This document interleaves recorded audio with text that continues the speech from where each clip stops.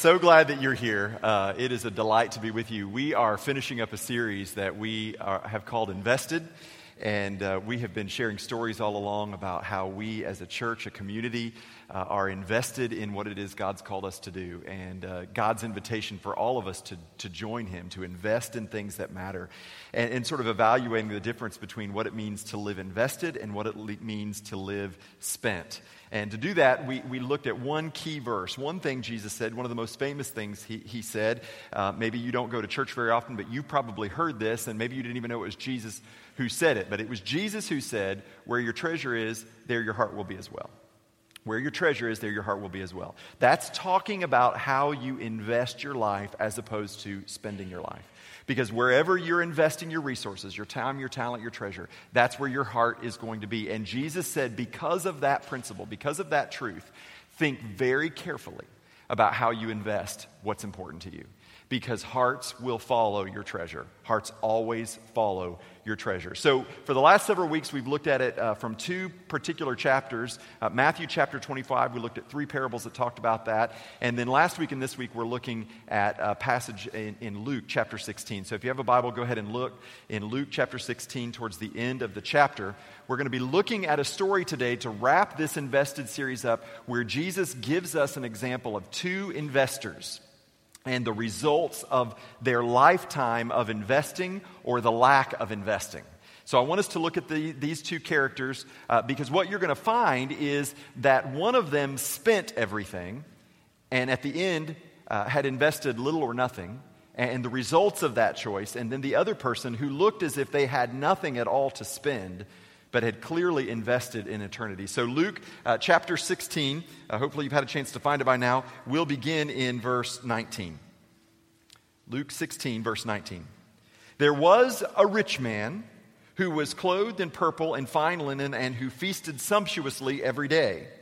And at his gate was laid a poor man named Lazarus, covered with sores, who desired to be fed with what fell from the rich man's table. Moreover, even the dogs came and licked his sores. So we're introduced to two characters here, a rich man and a poor man. And the rich man, I want you to pay attention to what defines the rich man as rich. He not only had clothes, but he had nice clothes. And he not only had food, he had consistent food, and it was good food. Right? Now, the poor man, on the other hand, the poor man had no access to medical care. He was sick. He did not have any food at all, so that he just desired sort of the scraps from the rich man's table. And he had no shelter or protection because the dogs are obviously having access to him. So you see two pictures, and it begs the question, Jesus' parable is begging the question, which one do you want to be? Now, that's not a trick question. We don't want to be Lazarus, right? We don't want to be in that position. We would much rather be in the rich man's position. But very few of us would say that we are, in fact, the rich man. But look at what the definition of a rich man is. A rich man is somebody who's got not just clothes, but some nice clothes. A rich man is someone who's got food, but not just any food, food that they prefer, and food every day. Now, if that's the standard for rich, I would venture to guess that most of us in this room are rich. John the Baptist actually said, if you have two coats, give one away. You know, the definition of rich is this. You have extra. You have extra. Do you have more than one pair of shoes? Do you have more than one set of clothes? Do you know what you're going to eat today when you go home? Then on a global standard, guess what? You are rich. Now, as we read through the rest of the story, I want us to pay special attention to something because it's not just that there was a rich man and there was a poor man, but the two interacted. And don't miss the connection that they had in this, because it was the poor man who was laying outside the gates of the rich man. And he longed for the food that fell off the table, the extras, the waste. He just wanted what was going to be wasted, what was going to be thrown out. And notice what the rich man did. Nothing. Absolutely nothing. You see, he didn't abuse Lazarus. He wasn't mean to Lazarus. He just completely ignored Lazarus. The rich man's sin wasn't a sin of commission. It was a sin of omission. He just did nothing. He let the food go to waste. He let the extra clothes rot in the closet. He had extra shelter and a warm place, and he did absolutely nothing for Lazarus, who was right outside the gate. Verse 22. The poor man died and was carried by the angels to Abraham's side. The rich man also died and was buried, and in Hades, being in torment, he lifted up his eyes and saw Abraham far off and Lazarus at his side. So here's what happened. Both men only had a limited amount of time to live, just like everybody in this room. We don't know how long that is. You don't know how long God's given you, but you've got a set period of time that you've been given to live. Both men had this period of time to live. They both came to the end of their lives. They both died, and after their death, there was a role reversal. You see a flip. Something happened. Things were inverted. So now the rich man is in Hades, which in the New Testament is basically a description for a place of eternal fire. It's a place of suffering. It was the word Gehenna in the New Testament was basically the name of the city dump. It's where all the garbage was taken, and there was a perpetual fire in that place where everything was just wasted. It was just burned away. All the refuge and the leftovers were just burned away. And Jesus is saying, so that's where the rich man is. Meanwhile, the Lazarus, the poor man, is in heaven. Now, but pay special attention, because it would be easy to get the wrong message from this. You see, the poor man did not go to heaven because he was poor, and the rich man did not go to hell because he was rich. That's not what was going on here. It's important for us to know that we should not confuse wealth with privilege in this life or the next. Do not confuse wealth with privilege in this life or the next. That's what was going on here. You see, the rich man assumed that his wealth gave him privilege, both here, now, in this life. It gave him privilege to live the way he wanted to live, to eat what he wanted to eat, to wear what he wanted to wear, to go where he wanted to go, to live in the kind of house he wanted to live in. It gave him the privilege to do that. But he was also assuming that his wealth gave him the privilege to live the way he wanted to in the next life. And what you find out is that wasn't the case. He had missed something critical that is a truth that is throughout the Bible. You see, the Bible never equates righteousness with poverty or wealth. Do not assume just because somebody is poor that they are righteous. Neither should you assume that just because somebody is rich, they are unrighteous. The Bible never makes that comparison. You've got examples in the Old Testament and the New Testament of rich people who are righteous. One example would be Abraham. He was a very wealthy man, and yet God considered him a righteous man. And then in the New Testament, you have stories like this one and the one of the widow with her mite, and Jesus points to her and says, this is a righteous person. Righteousness does not equate to the amount of money that you have. And some of you need to hear me say this as well. Wealth is also not a sign of God's affection toward you. I know there are people who do what I do, who teach that. That if you want God's blessing, you will receive God's wealth, you will receive God's riches, that riches are a sign of God's love for you. That is a lie. Wealth is not an indication of how God feels about you. So if you are here today and you are rich, you are wealthy, your wealth does not mean that you have lived more righteously than people who don't have as much as you. Neither does your wealth mean that God loves you more than He loves them. Those two things are not equated. See, the tragedy of this story is not that Lazarus was poor. That's not the tragedy.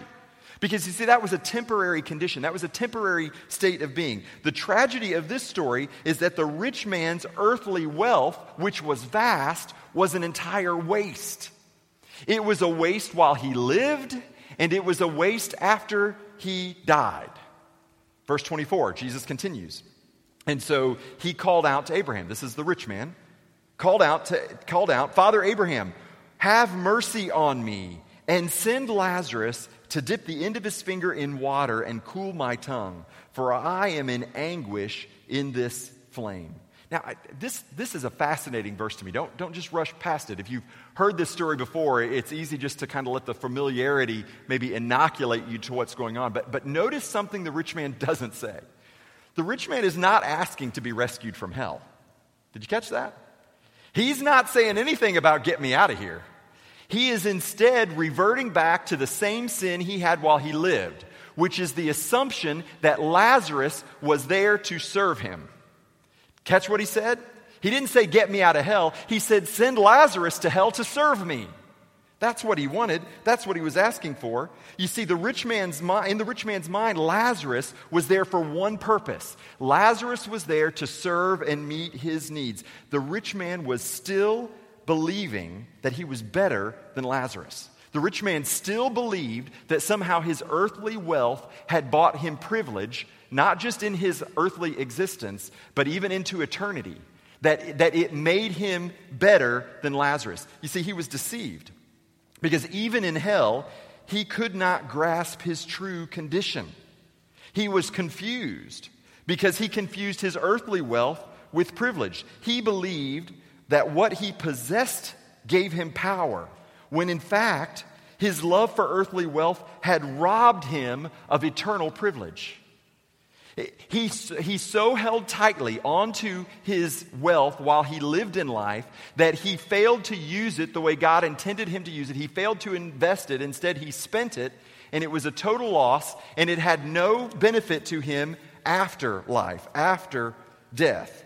He carried the lie that he believed in life with him into the grave and beyond. C.S. Lewis, in a little book he wrote called The Great Divorce, tells the story of a bunch of people who live in a gray city who get on a bus and they're going to heaven. And they get to heaven and they're invited to come into heaven. But one by one, the people on the bus refuse to go in because there's something in this life that they refuse to let go of. They will not let go of it in order to receive what God has for them in heaven. And I look at this story and I see exactly that principle at play.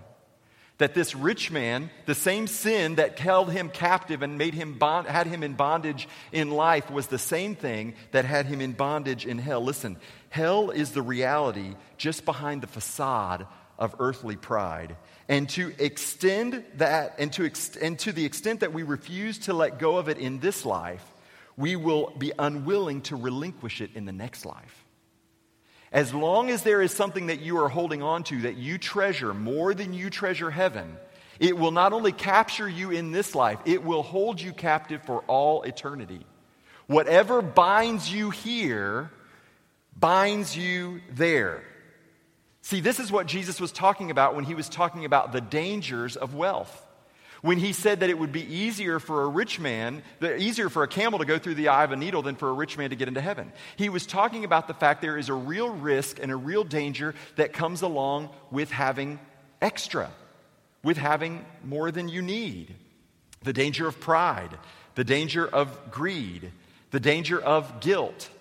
Some of you live under the bondage of guilt because you know you've been blessed. You know you have extra. You know you have more than you need, and you carry around a level of guilt that is also bondage. And Jesus says you can be free from that. Listen to what Paul told a church in 1 Timothy chapter 6, verse 18. We'll put it on the screens. Listen to what Paul was telling this new little church about a specific group of people that could be almost every one of us in this room today. Command those who are rich. That's most of us. Command those who are rich in this present world not to be arrogant, nor to put their hope in wealth, which is an uncertainty, but to put their hope in God, who richly provides us with everything for our enjoyment. Command them to do good, to be rich in good deeds, and to be generous and willing to share. In this way, they will lay up treasure for themselves as a firm foundation for the coming age, so that they may take hold of that life that is truly life. Did you hear what Paul was telling this early church? It's exactly the message that the rich man missed. That your wealth has been given to you for a reason. You should use it and leverage it so that when life comes that is really life, you haven't wasted everything in this life. Be rich in good deeds. Be generous. Be willing to share. This is the message. This is the message that the rich man in Jesus' parable missed. And this is the message I don't want any of you to miss. I don't want any of us to miss. Because I believe God's given us wealth for a reason. And the secret that Paul is telling this church is the same secret Jesus told us in Matthew chapter 6. Where your treasure is, there your heart is. If you want to have treasure that lasts for eternity, store it up in heaven where moth and rust do not destroy. And here's the secret. Here's the secret to all of this, to living a life that's fully invested. This is the secret. that generosity is the guardrail that keeps wealth from driving us over the cliff of pride, greed, and guilt. The secret is generosity. Generosity is the guardrail. Generosity, as long as you live a life that is generous, that generosity will keep you on the path, and it will keep you from going over the cliff of pride, where you think that somehow the wealth that you have is due to something that you have done, where it'll keep you from running off the cliff of greed, thinking that you need more, that enough is never enough, and it will keep you from going over the cliff of guilt, thinking that somehow you should apologize for what God has entrusted to you to steward for a period of time. The key is generosity. And so because we are more like the rich man than Lazarus, because we are the rich that Paul told Timothy to talk about, I think we should ask ourselves a question. And the question is pretty simple. It's a question that you should wrestle with, not just now, right now for these few minutes that we're together, but I hope you'll go home and you'll wrestle with this question, and I've challenged you with it before during this series. Why have I been entrusted with so much? Why do I have extra shoes in my closet? Maybe lots of extra shoes in my closet. Why do I have more clothes than I will ever wear? Why is my pantry full and there are leftovers after every meal? Why do I have an extra car? Why do I have an extra bedroom? Why do I have these things? Why has God entrusted? See, you can feel guilty about all those things if those are true about you, but guilt doesn't do you any good. Instead, you have to ask yourself the question, why have you been entrusted with them? And you think, well, I've earned that. I've worked hard and I've earned that. I went to school, I did. But what kept you from being born in a different time in a different country? Where it wouldn't have mattered how smart you are or how hard you worked, you still wouldn't have never gotten anything more than what you needed every day to survive. Why were you born with the opportunity to get an education, to achieve wealth, and other people weren't?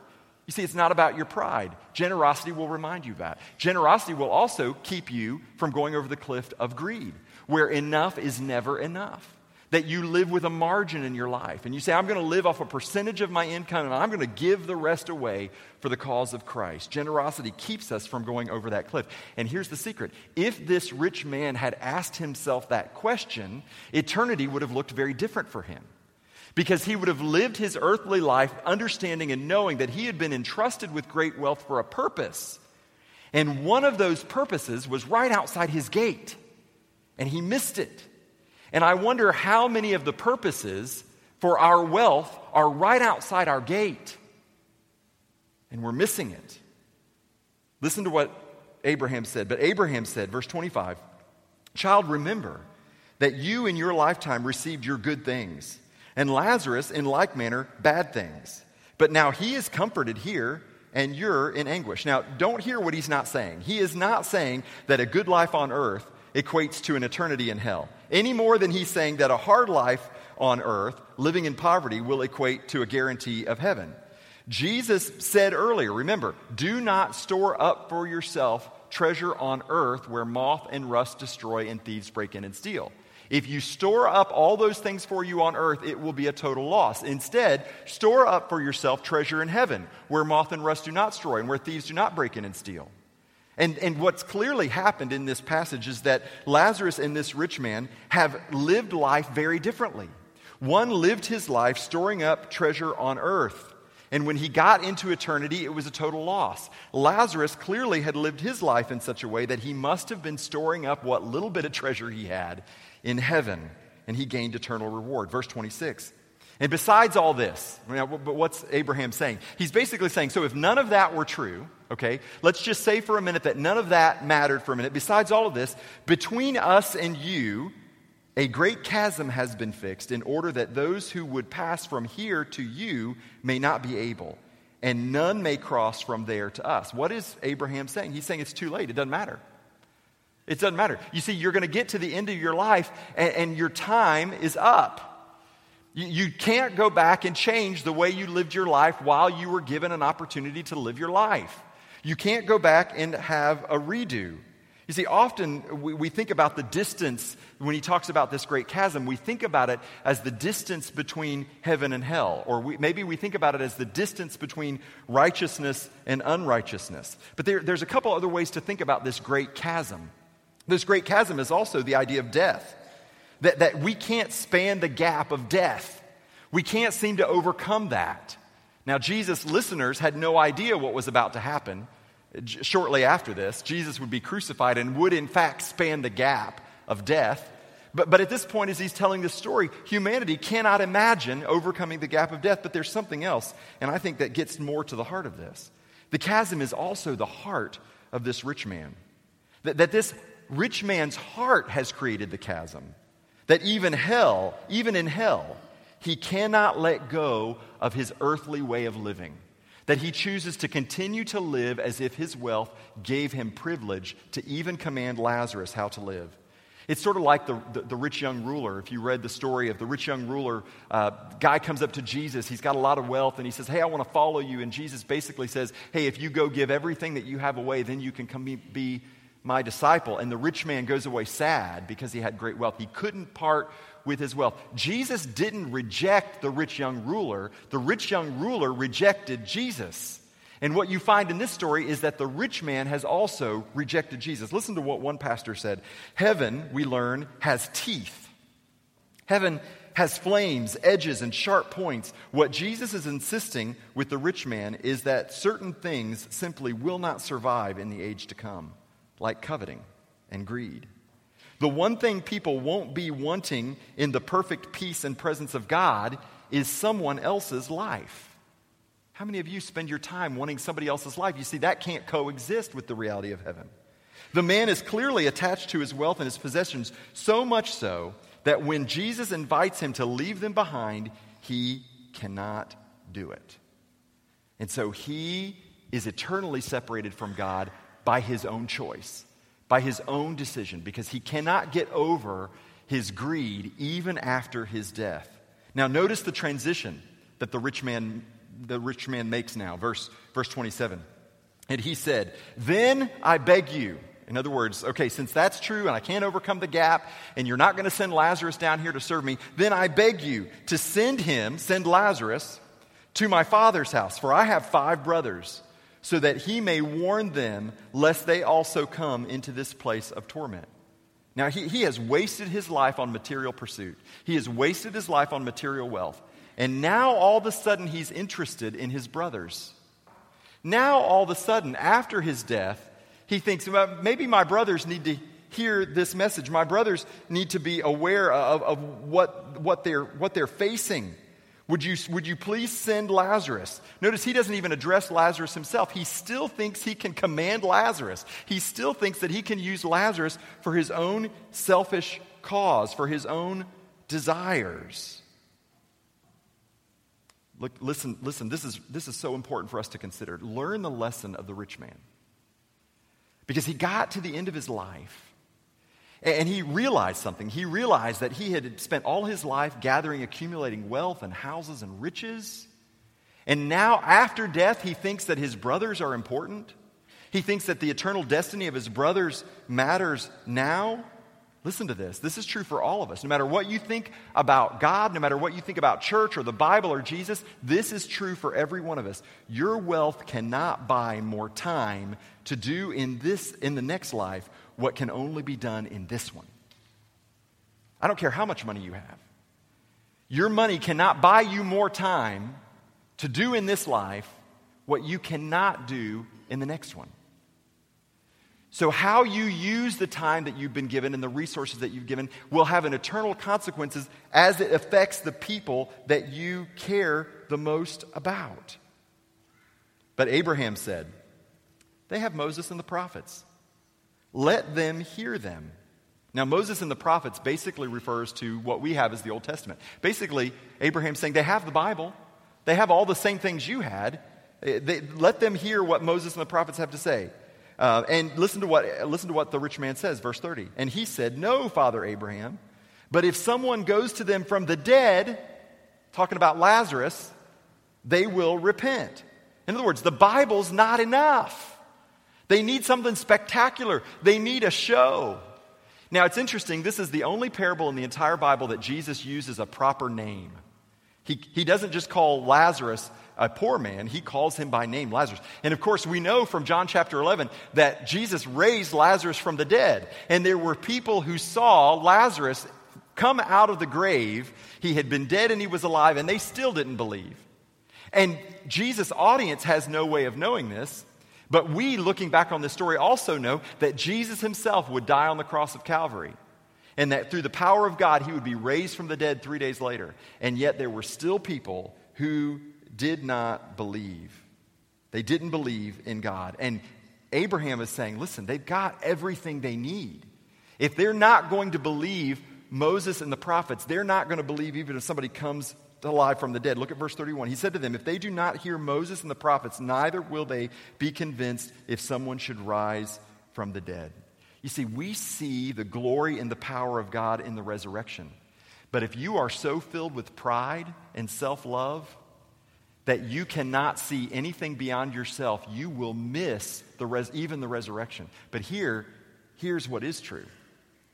The antidote for the pride, the antidote for the greed, the antidote for the rich man wasn't found in the resurrection. It was found in the crucifixion. You see, it's in the cross of Jesus where you see the investment of God, the investment that God has made inside of all humanity, inside of you. The fact that God himself would abandon the riches of heaven, that he himself would become poor so that we might become rich, that he would lay it all aside. You see the tremendous love of God in the sacrifice of his son, Jesus Christ, where he gave up everything. Makes me think of the hymn writer Isaac Watts when he said, when I survey the wondrous cross on which the Prince of Glory died, my richest gains I count but loss and pour contempt on all my pride. You see, when we begin to look at the cross of Jesus, when we see the sacrifice, the grace, the mercy, and the love of God, we recognize that nothing we can acquire in this life, nothing we could ever give, no amount of service will ever come close to what God has done for us. It's what Paul was thinking when he wrote Galatians chapter 6, verse 14. May I never boast except in the cross of our Lord Jesus Christ, through which the world has been crucified to me, and I to the world. As we finish this series and we talk about investing, we talk about how we live our lives, and as we look at this picture, a picture, by the way, that's reality for all of us. I mean, there comes a point at which we will finish this life and we will face an eternity, and you can debate about what that looks like, but we can't debate the fact that that reality comes for all of us. And it's in that moment that you see the distinction between one who has invested his life and one who has just spent it.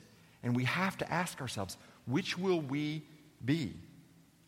And what motivates us? It can't be the fear of hell. And I don't even think it's the hope of heaven.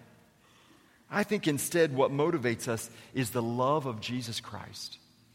The fact that he would give everything for us. The fact that he would be totally invested in you and totally invested in me. So we invest back in his kingdom, and we invest back in other people whom he also loved because he has invested everything in us. We have nothing except what it is that Christ has given us.